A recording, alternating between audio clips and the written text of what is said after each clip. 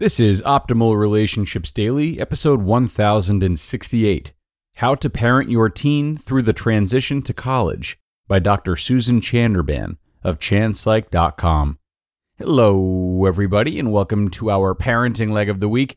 I am your host and narrator, Greg Audino, ready to read you some great parenting posts today and tomorrow, as we always do on Thursdays and Fridays. Now, we know that a parent's job hardly stays the same through the years. In today's post, we'll take a look at how to handle maybe the biggest change, that being when the kids leave the nest and head off to college. Let's hear what author and therapist Dr. Susan Chanderbahn has to say about this as we optimize your life.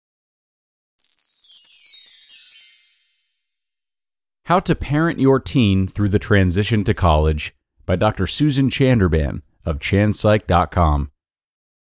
The college years have arrived. Things will never really be the same. Your role as a parent is shifting and a little uncertain. What lies ahead now that you're no longer under the same roof? Parenting looks different now. As you leave your child on a campus somewhere or watch them drive away from you with big dreams in a packed trunk, you might panic just a little. Did you do enough to prepare them?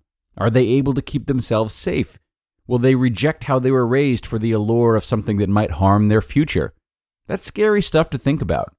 But don't let it drive you back toward your old way of parenting. Your young person is an adult now.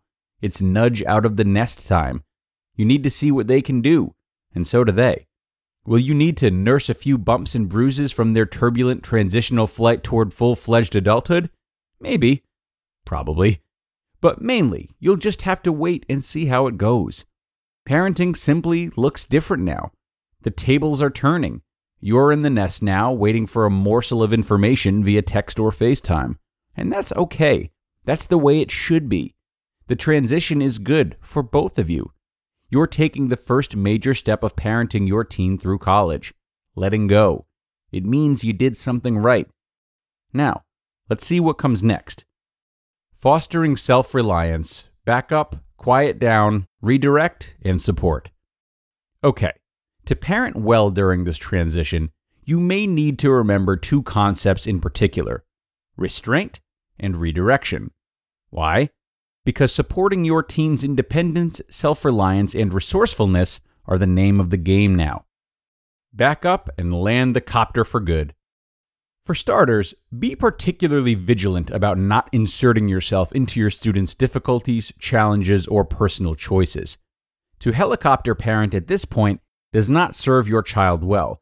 You don't want to send the message that she isn't capable of managing her life on her own. Be still to build their confidence. Your young person needs the opportunity to experiment, fail, and be victorious independently. After all, the next step in their evolution as adults is the job market. Prime them for effective problem solving, competency, and confidence long before they have to figure out how to make a living. Listen to their opinions and approach, much more than you offer your own. Redirect to build resourcefulness and resilience. If your child is skittish and seems to want to defer to you rather than accept the challenge of independence, don't coddle. Keep nudging him out of the nest. Expect him to seek out resources beyond you or your home. You can do this kindly, but stay firm in your resolve and refrain from fixing his problems. Congratulate him genuinely when he overcomes an obstacle or bounces back after a failure. Support self-discovery. This transition means your child will see him or herself as more than a member of your family. They will probably look to embrace a period of self-discovery and exploration. You may see changes that worry you or make you proud. Your wisest course of action is to keep communication open, honest, respectful, and curious. Don't judge. Simply encourage your teen to explore safely and demonstrate respect for themselves and others. Align your minds. Get on the same page instead of throwing the book at your teen. As your child becomes more and more comfortable away from home, some tensions may arise as you navigate an adult relationship. That's perfectly normal. Consider these ways to set up some points of agreement and reduce friction. Talk about contact. As you go along, respect each other's need for more or less contact. Do you need to agree to connect every Sunday for FaceTime? Or check in by text a few nights a week? Discuss access to grades, medical records, and banking information. If your child is over 18, they will have to arrange access. You can pay the bill, but you may not be able to see how the money is spent. If access is a condition of your paying the bill, make that clear to your child up front. What do you expect regarding classroom or athletic performance? What's sufficient regarding your child's performance in college? Do funds, placement, continued education depend on high grades or high athletic performance? Again, make your expectations clear. Although they are moving towards adulthood, if they are financially dependent on you, then that does come with certain limits and expectations. This is a lesson for them that all privileges and rights have responsibilities attached to them. Talk about transportation expectations. Are they responsible for their own vehicle? Are road trips permissible? How do you feel about other people driving the car? Discuss how the expenses are divided. Does your student have a budget? What are you willing to cover? Will they be expected to work or contribute to tuition or travel expenses? Do you expect your teen to get a job? Your teen's transition can be tough. Encourage them to connect and share. Anticipate ups and downs. Your teen's emotions are likely to run hot and cold regarding home and family. Just be patient with them. Be a solid source of love, encouragement, and maturity. Encourage them to connect with others, make friends, and share feelings with people they trust. Recognize real risks. Some students have a harder time adjusting than others. Some kids feel lonely, some isolate.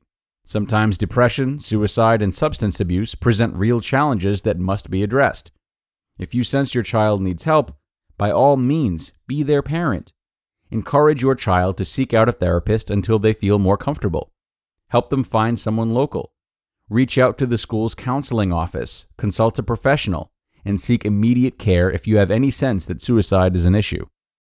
Know that you are still a key source of support. Adult or not, your teen needs you.